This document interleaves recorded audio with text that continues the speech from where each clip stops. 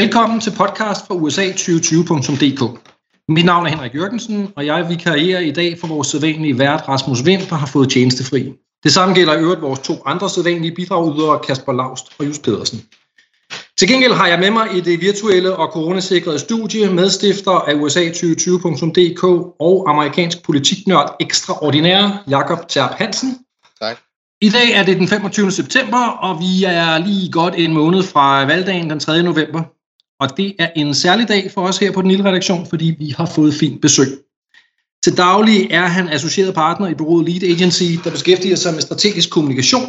Men i den brede offentlighed er han mere kendt som en af de sidste 25 års mest markante personligheder inden for tv's nyhedsformidling. For os USA-nørder er han en legendarisk Washington-korrespondent og nyhedsvært for Danmarks Radio i slutningen af 90'erne og starten af 00'erne. Han har simpelthen også beklædt stillingen som kulturattaché på den danske ambassade i Washington, og i foråret udkom han med bogen Sprækker om det dansk-amerikanske forhold. En bog, vi her på den lille redaktion er svært begejstrede for, og som Jakob gav en meget positiv anmeldelse i foråret. Og så er han som alle fornuftige mennesker fra Virum. Torsten Jansen, velkommen til vores lille podcast. Tak skal I have. Det var sådan en flot introduktion. Tak for den. Selv tak. Torsten, jeg prøver lige at kridte en bane op her og sige, hvor er vi henne i valgkampen? Til dem, der følger vores podcast, der hørte de i sidste uge, at vi beskrev, at meningsmålingernes stilling var, at Joe Biden fører med cirka 7 procentpoint hos 538, vores go-to hjemmeside for vægtet gennemsnit, førte med 7 procentpoint ned til Donald Trump. Han lå på cirka 50,5%, og Donald Trump på cirka 43,5%. Og det har ikke ændret sig i den sidste uge, så det er sådan set stadig situationen. Så vi har en sådan stabilisering i meningsmålingerne, vi har set over de sidste par uger. Siden sommerferien er hans føring faldet en lille smule, men den er ret stabil nu. Og Torsten, som mit første spørgsmål til dig, så kunne jeg godt tænke mig at høre lidt dine refleksioner over valgkampen, som den har forløbet indtil nu. Og særligt sådan med udgangspunkt i dit virke som en, der beskæftiger sig med strategisk kommunikation. Hvordan har du set valgkampen indtil nu? Ja, altså, jeg tror, at de fleste af os allerede i primærvalgsprocessen tænkte, at det her ville blive måske den vildeste valgkamp nogensinde. Jeg havde selv fornøjelsen af at være i New Hampshire under primærvalget der, og fik mødt alle de demokratiske kandidater, men fik også mulighed for at gå til et Trump-rally. Og der stod det allerede helt tydeligt, at det her ville blive en helt særlig valgkamp. Det, som ingen af os vidste på det tidspunkt, det var, at der lige om hjørnet lå noget, der hed COVID-19. Og jeg synes, det, som vi i forvejen havde haft nogle forventninger om, det har så fået en helt ny drejning ved, at det har blevet disrupted fuldstændig og 100%. Og det synes jeg simpelthen ikke, man kan understrege nok, hvilken kolossal betydning det har. Og det vil sige, altså det har jo både en kolossal betydning for emnerne. Det er klart, at Trumps håndtering af covid-19 er et stort valgtema, som så igen trækker nogle hele sådan generel diskussion om det amerikanske sundhedssystem med sig. Så er der en voksende arbejdsløshed, næsten 10%, eller omkring 10% arbejdsløshed, så der er også en økonomisk krise i det. Oven i det, der kommer der så en identitetskrise, der kommer mordet på George Floyd, som så lige pludselig kaster raceuroligheder ind i det også. Og for det ikke skal være løgn, så her kommer der så en højesteretsdommer, der afgår ved døden. Altså, så jeg tror, hvis man skulle skrive en tv-serie om det her valg, så ville det afslutningen på det næstsidste afsnit, det vil være, at Ruth Bader Ginsburg afgik ved døden, ikke? Fordi så er der ligesom kastet det ind oveni. Så jeg synes, at der er simpelthen så mange ting i spil, så jeg næsten ikke ved, hvor jeg skal starte og slutte.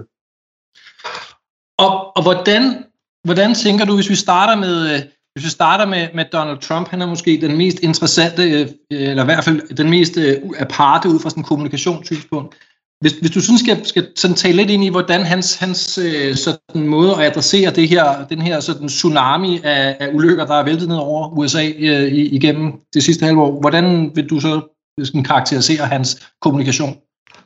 Jamen, han har gjort det, som han jo altid gør, og som også er det, han er allerbedst til, det er at gå til modangreb. Altså, for ham er at det altid, hvis han er presset op i et hjørne, så går han altid meget hårdt til modangreb. Og der kan man sige, at hele den her identitetskrise og de der raceroligheder er fra Trumps side kom lidt som en foræring, fordi at det giver ham en mulighed for at tale om lov og orden, som er en dagsorden, som appellerer til hans vælgere. Og det er samtidig noget, der fjerner opmærksomheden fra hans håndtering af covid-19. Og der skal man lige parentes bemærket lægge mærke til, at selv blandt Trumps støtter er der et flertal, der mener, at hans håndtering lige præcis af den krise ikke har været optimal. Så det vil sige, det fratager noget af det, altså, og så kommer det her med højesteret oveni, som giver ham en mulighed for også ligesom at tale værdipolitik, altså, og det er også noget, der er med til at engagere hans vælgere.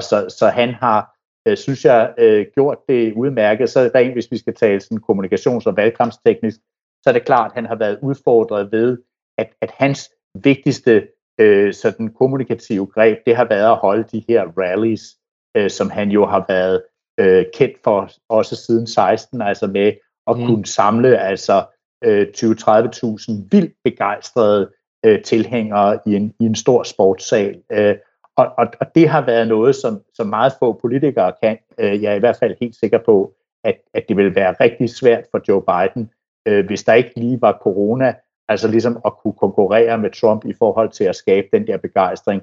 Det kunne Obama i 2008 og i 2012, men det kan Biden ikke. Så på den måde kan man sige, at der har noget af det, som Trump har været god til, har han haft lidt en forhindring der. Han har haft et benspænd omkring det, og samtidig har det på mange måder hjulpet Biden at kunne være den her vise mand, som sad nede i sin kælder.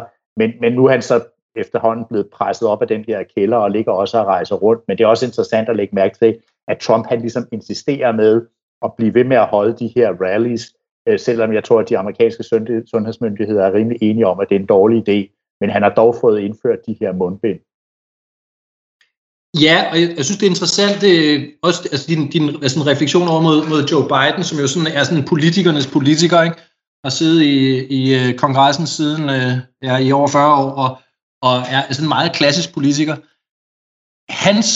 Hvis nu du blev ansat som kommunikationschef for Joe Biden i morgen, hvordan vil du så takle den opgave frem mod valget? Altså, hvad vil du spille på, og hvordan vil du arbejde med kommunikationen hvis du sad og havde det job?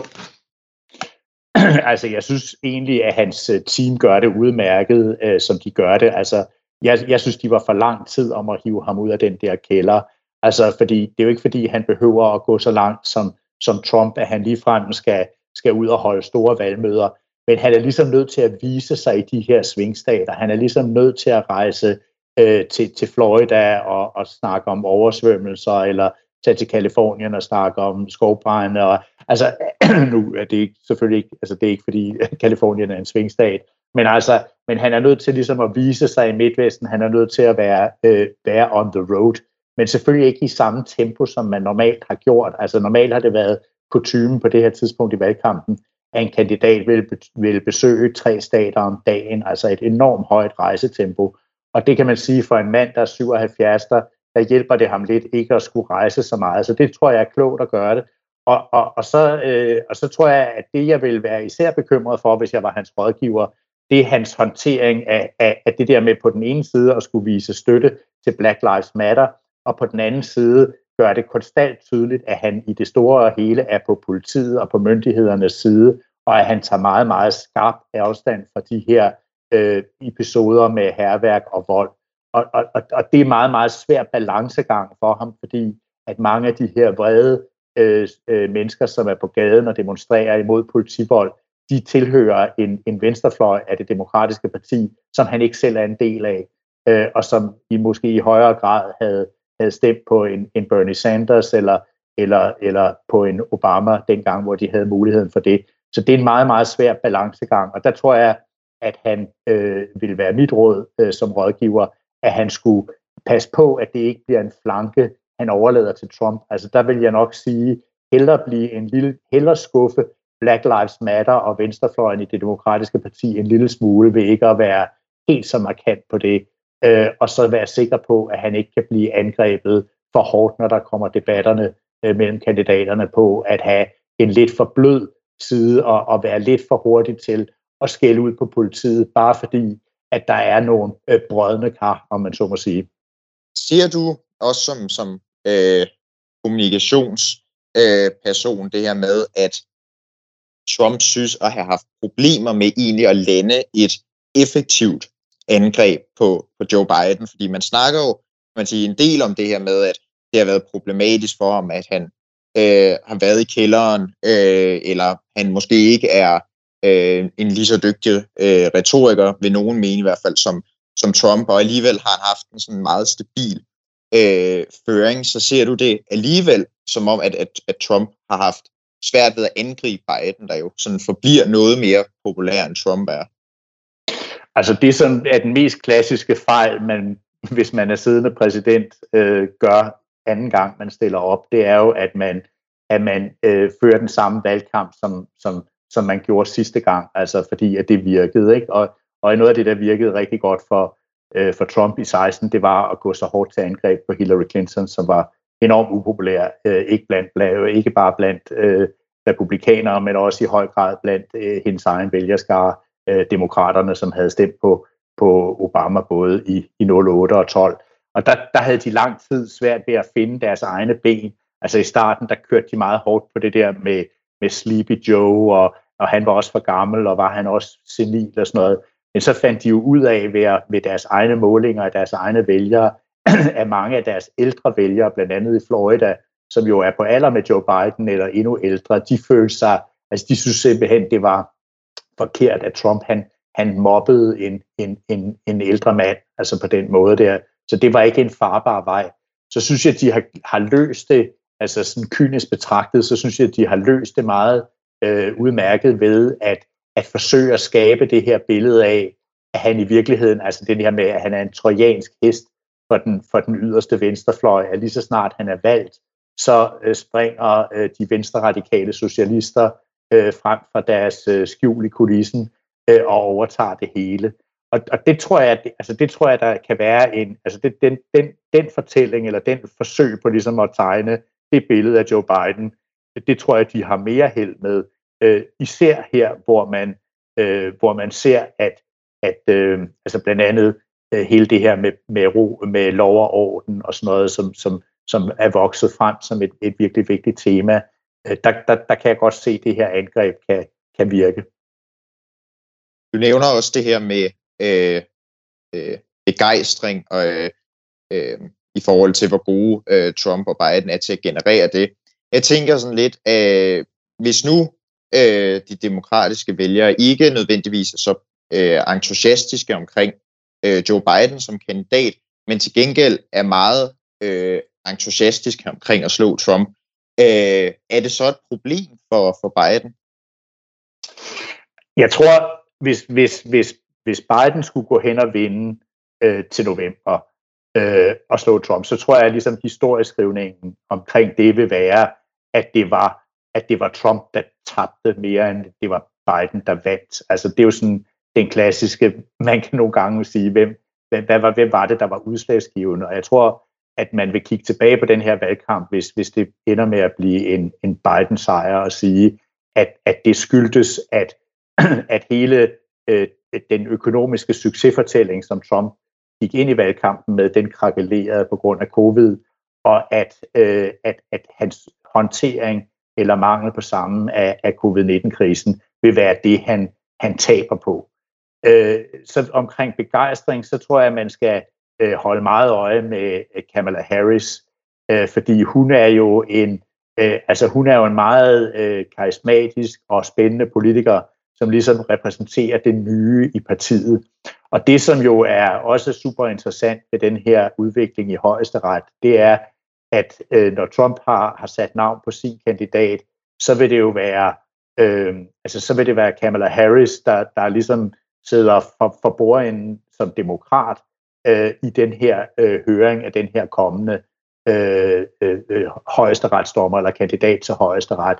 Og det tror jeg er sådan rent sådan tv-underholdningsmæssigt vil kunne måle sig med debatterne mellem Biden og Trump, altså fordi det bliver jo virkelig et enormt show, hvis jeg må have lov at bruge det ord, om en høring i kongressen, men det bliver virkelig interessant, også fordi det jo vil være to kvinder op imod hinanden, sådan nogenlunde jævnaldrende, hvor den ene er stærkt konservativ, må man forvente, at den her dommerkandidat vil være, og den anden altså vil være Kamala Harris, som jo hele hendes claim to fame, det er jo skabt ved at kunne grille både CEOs og forskellige føderale dommere fra den platform, så der er hun jo totalt på hjemmebane og totalt i sit S. Så det er jeg personligt lige så spændt på, som jeg er spændt på debatterne mellem Trump og Biden. Jeg er enig i, at der er en masse interessant at se frem til. Du nævner debatterne, hvis vi sådan skal kigge lidt frem mod dem. Hvis jeg nu siger, at jeg ikke forventer, at debatterne kommer til rigtig at betyde noget, andet end at de selvfølgelig, som du er inde på, bliver ud fra sådan retorisk kommunikationsmæssigt og så videre, bliver interessant at se, men ikke kommer til at betyde noget for sådan valgkampens dynamik. Hvad tænker du så? Jamen, det tror jeg, sådan set, du har ret i. Altså, det kommer ikke til at flytte noget voldsomt, ved mindre, at der sker et eller andet, altså sådan, at der kommer, det er der jo et par gange i historien, altså været sådan en eller anden episode, hvor enten altså Trump falder fuldstændig igennem ved at gå for langt og simpelthen på en eller anden måde altså sige noget, der er for skørt og for langt ude, selvom det er svært at forestille sig i forhold til, hvor meget han er sluppet afsted med i de sidste 4 år. Men eller også, hvad der måske er bekymrer mange demokrater, det er det der med, at Biden ligesom ikke står distancen, altså at han kommer til at virke fraværende og gammel, ikke? Altså, og det tror jeg, der er rigtig mange, der er bekymret for. Så jeg tror, men jeg er enig med dig i det, altså jeg tror også, altså jeg har lige 2 pointer, jeg derudover har lige lyst til at komme inden vi, mens der er tid. Altså det ene er det der med, at man skal huske, at selvom vi synes, at nu er valget lige om hjørnet, fordi der er en god måneds tid til, så nu er det lige straks. Altså der tror jeg bare, man skal huske, altså at 24 timer i en amerikansk valgkamp, altså det kan betyde alt. Altså at bare se tilbage på 2016, hvor det var altså hele det her med Comey's og de her mails, og altså, hvor han skrev et brev til kongressen, altså nogle få døgn inden valget og sådan noget, som ligesom også ændrede dynamikken. Så jeg tror bare, at stadigvæk er det vigtigt at holde sig for øje, at vi er relativt langt fra valget, altså selvom vi alle sammen er helt op at køre, også der følger meget med i det. Og den anden ting, det er, jeg kunne godt tænke mig, hvis vi kunne nå at tale lidt om altså deres forskellige, altså deres digitale strategier, hvis vi kunne bruge lidt tid på det også. Helt sikkert. Det vil vi meget gerne høre om. Det må jeg sige, det vil være super, hvis du kan dykke lidt ned i det.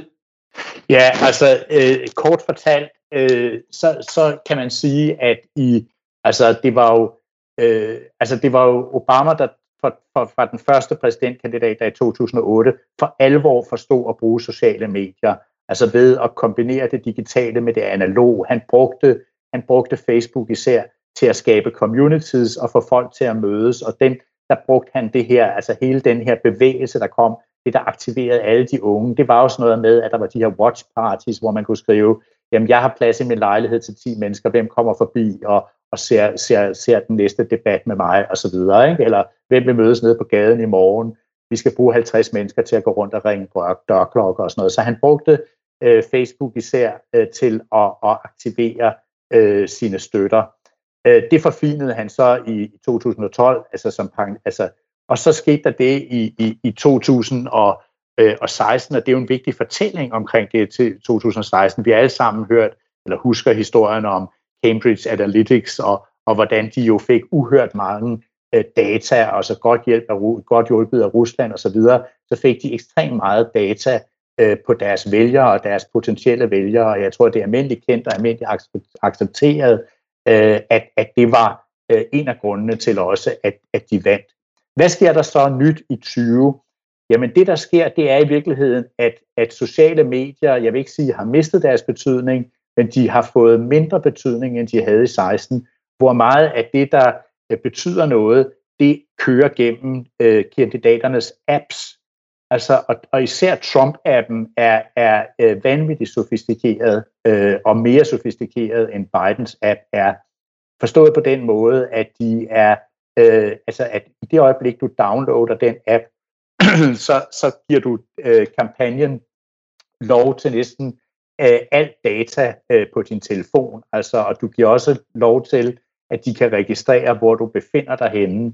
Og en ret vild detalje, som jeg har læst, blandt andet, altså mange af de her ting, jeg ved omkring det har jeg fra MIT, altså, som er jo et af de bedste tekniske universiteter i verden, som har beskæftiget sig ret meget med den her, især med den her Trump-app. Og noget af det, som er en af de vildeste detaljer, det er det der med, at I kender jo de der klassiske signs, man sætter ud i sin forhave, hvor der står, I vote for Trump, eller du ved, eller Make America Great Again, eller sådan noget. Og der har de så nu forsynet dem med sådan en lille chip, så de simpelthen kommunikerer med Trumps egen app, så de kan se, at hvis der går en person ind i et hjem, som med en Trump-støtte, som ikke på en eller anden måde er registreret hos dem, så har de altså muligheden for at kontakte den her person og sådan noget. Så de har altså det digitale univers er flyttet meget over til de her apps. Og der tror jeg, altså det er en af de ting, som jeg altså er meget nysgerrig på, det er i hvilken grad demokraterne følger efter her, fordi der skal man lægge mærke til Mike Bloomberg, som da han stadigvæk var en del af primærvalgprocessen, der dannede han sit eget firma ved navnet Hawkfish, hvor han altså støvsugede nogle af de dygtigste folk i Google og Facebook og Twitter til at hjælpe sig med at ligesom skabe noget lignende. Altså han vil ligesom skabe demokraternes svar på Cambridge Analytics, altså at være lige så dygtige til det her med at behandle data. Det har jeg ikke set andet end, at de fleste folk, som følger det her, siger, at Trump har været dygtigst til det her. Han har også sådan indbygget sådan noget gamification i de her apps, så hvis du for eksempel du kan samle point, altså ligesom flyselskaber eller hotelkæder kan, så hvis du får andre til at downloade den her app, så får du nogle point, og så kan du vinde en kasket eller en t-shirt eller et billede af Donald Trump, eller hvad de nu udbyder. Så det her, det er sådan et helt nyt, tror jeg også er en af de ting, når det her valg er overstået, og vi får et større kendskab til, hvad der er foregået behind the scenes, eller inde i din telefon, så tror jeg, at det her er noget, som kommer til at flytte ret meget. Altså Trumps egen kampagnechef var ude og sige, at deres erklærede mål, det er, at de vil kende de vil kende data på alle dem, der stemmer på Trump den 3. november. Ikke? Så de har et utroligt ambitiøst mål om at indsamle data på deres vælgere og potentielle vælgere. Rasende interessant. Jeg vil sige, at jeg er i hvert fald blevet noget klogere på den del af valgkampen, end jeg var før. Og jeg kan ikke lade være med at tænke på, at en af de ting, jeg synes, man sådan som neutral observatør har kunne konstatere i de sådan 30 år, eller hvor er det nu er, 35 år, jeg har fulgt med i amerikansk politik, det er, at republikanerne er generelt meget bedre til at føre valgkamp end demokraterne. Og en af de ting, som vi har drøftet et par gange her, det er, at man har jo med de her republikanere, man kalder never Trumpers, ikke? Altså de her sådan moderate republikanere, der har forladt den republikanske skude, fordi de ikke kan fordrage Donald Trump. Der er det her Lincoln Project for eksempel, som er meget involveret i Bidens valgkamp, og som jo er tidligere højtstående republikanere. Men ikke desto mindre, så virker det jo så på, altså din analyse i virkeligheden, at der, hvor det virkelig gælder, der er republikanerne stadig bedre end demokraterne. Er det korrekt forstået? Ja, det er min fornemmelse, at det er. Altså, og omkring det her med, om republikanerne er bedre til at føre valgkamp, end demokraterne er, der vil jeg så bare lige minde om, altså Bill Clinton i 92 og Obama i 2008. Ikke? Altså, det er jo altid den, der vinder, som regel den, der følger den bedste valgkamp. Og det er klart, at hvis man skal fremhæve nogen, der var dygtige til valgkamp, så var det netop både Clinton og Obama. Men det er rigtigt, at ellers har du ret, i hvert fald hvis man kigger på George W. Bush, og hvis man kigger på Trump nu. Men jeg synes, der er en anden ting, man også skal lige nævne i den forbindelse, det er fundraising-delen. Fordi det er også noget der, hvor republikanerne traditionelt set har været langt bedre end demokraterne.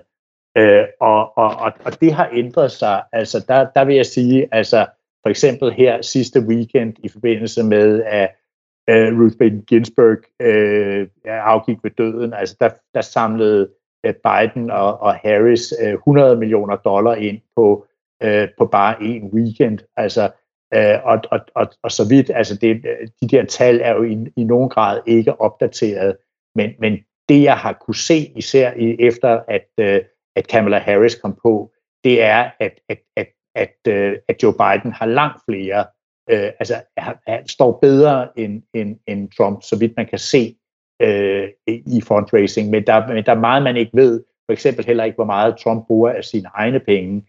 Det kan han jo gøre, uden man rigtig lægger mærke til det, men altså, min fornemmelse er helt klart, at der står, altså det er måske en af de steder, hvor Biden står rigtig stærkt, og det er jo sjovt nok også fordi, at mange af de, altså i gamle dage, hvis man må bruge det ord, der var dem, der havde penge, det var jo sådan, det var olieindustrien, og det var sådan de etablerede, store sådan, selskaber, ikke? Altså du ved, General Electric, og altså de store industrier og konglomerater og så videre, der havde pengene. I dag, der er det jo Silicon Valley, altså det er jo de nye, det er jo alle, altså det er hele den industri, altså det er, altså, og de er jo ikke, altså de forsøger at balancere og sådan noget, men deres medarbejdere, deres CEOs og deres ejere og sådan noget, de er det jo ikke. Så der er utrolig mange nye penge, altså blandt demokrater, ikke? Altså det er altid, man altid griner det der med Hollywood gav mange penge til Bill Clinton og sådan noget, ikke? Men nu er der altså rigtig, rigtig mange penge i de der nye industrier, og også i de grønne industrier. Altså der er en masse unge CEOs, også fra etablerede virksomheder, som for eksempel er meget frustreret over at have en præsident, der er klimafornægter og bliver ved med at favorisere den sorte energi frem for den grønne. Præcis. Hvis jeg lige skal kommentere en enkelt ting, jeg er meget enig i dine betragtninger der. Man kan jo sige med Bill Clinton og Barack Obama, at de var så fænomenalt gode kandidater, at jeg ville nærmest kunne have været kampagnechef og havde kunne køre en sejr hjem, ikke, fordi de var så dygtige. Jeg tror, det er der, hvor jeg synes, man tit har kunnet beundre republikanernes valgkamp, så er det sådan, at de var langt de faktisk er nået med nogle kandidater, der var væsentligt dårlige, og jo også med et væsentligt dårligt udgangspunkt, fordi der simpelthen er flere demokrater end republikanere i USA. Ja. Men øvrigt er fuldstændig enig i dine betragtninger. Godt, vi har været heldige i vores lille podcast der, Thorsten. Jeg ved ikke, om du har hørt, men vi har et par gange haft nogle af dine kolleger. David Trads har blandt andet været herinde på et tidspunkt, og Mads Fuglede og Anne-Grethe Rasmussen fra POV International. Og jeg stiller altid som det sidste spørgsmål, og du er jo heldig at stille, vil jeg sige, en David, som var inde i april, tror jeg. Hvem tror du vinder valget? Jeg frygtede, det var det spørgsmål, du havde stillet mig. Altså, jeg ved ikke, om jeg er heldigere end min gode ven, David Trads, for han har jo længe sagt, at han var sikker på, at Biden nok skulle vinde. Altså, jeg vil ønske, at jeg var lige så sikker, som David Trads er. Altså, jeg vil sige, da jeg var i New Hampshire der i februar og mødte både Biden og Trump, altså der var jeg i hvert fald helt sikker på, eller jeg var ikke helt sikker, men jeg ville have sagt, at jeg troede, at Trump ville blive genvalgt. Altså før covid-19 ramte, der synes jeg, der havde jeg virkelig svært ved at se, hvilken kandidat blandt demokraterne, som ligesom havde styrken til at slå Donald Trump. Så langt, så godt. Jeg synes simpelthen, at det er for svært at sige. Altså, så vil jeg næsten sige, kan jeg ikke få lov at være med i en af jeres podcasts inden valget, fordi jeg vil meget hellere gætte, når vi er en uge til. Altså, jeg kan sagtens se et scenarie, hvor jeg kan sagtens se et scenarie, hvor andre ting end covid-19 kommer til at fylde så meget, altså hvor det her lov- og orden-tema fylder meget, hvor mange bliver usikre på, altså hvad er det egentlig, der sker, og der er jo, altså, og ligesom holder sig fra næsen og stemmer på Trump. Altså der er jo ikke nogen, altså, eller der er meget få, rettere sagt, af Trumps vælgere, som synes, han er den mest fantastiske menneskelige karakter, som går på denne jord. Men mange stemmer jo på ham, fordi de synes, han dybest set har gjort et godt job med at sænke skatterne for arbejde, folk i arbejde, aktiekurserne, der er strøget derudad, og så videre, og så videre. Og derfor tror jeg måske, at i sådan en krisesituation, at der vil de sige, jamen, det kan godt være, at han er lidt utraditionel, og det kan godt være, at han lyver, og det kan godt være, at han gør det ene og det andet. Men altså, vi har sgu mere tillid til, at han kan få os igennem det her, og få os stærkt ud på den anden side, ikke? Og jeg kan også sagtens forestille mig et scenarie, hvor med den, altså hvis man stiller sig selv det der gamle tommelfingerregel med, are you better off than you were 4 years ago? Altså der tror jeg meget få amerikanere kan tage deres hånd på hjertet og sige, ja, jeg er bedre stillet, end jeg var for 4 år siden. Der tror jeg, at de fleste vil sige, nej, det er jeg faktisk ikke. Og det burde jo altså skabe en stærk sag for Biden. Så jeg synes simpelthen, jeg tør simpelthen ikke at gætte der. Jeg får det der spørgsmål nærmest dagligt, både privat og når jeg er i medierne, og jeg tør simpelthen ikke at sige det. Altså, og jeg var jo, så parentes bemærket, jo også en af dem, der meget stærkt følte mig sikker på, at Hillary ville vinde i 2016. Og for hver gang man begår den slags fejltagelser, så bliver man en lille smule mere ydmyg.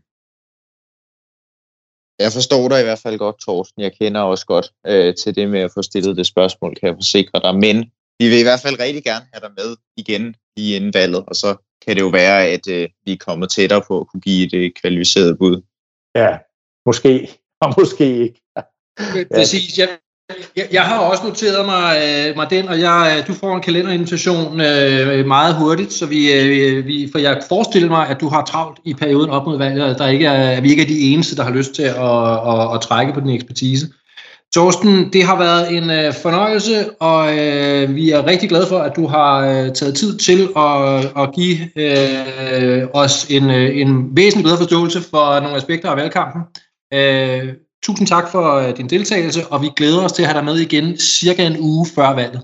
Jamen, det vil jeg glæde mig til, og tusind tak for muligheden. Selv tak. God aften. Ja, lige måde. Tak for denne gang fra USA2020.dk. Vi håber, at du vil lytte med næste gang. Vi har podcast på programmet. Endnu en gang stod Michael Ellingsgaard for teknikken og sørger for, at du har god lyd i dine højttalere.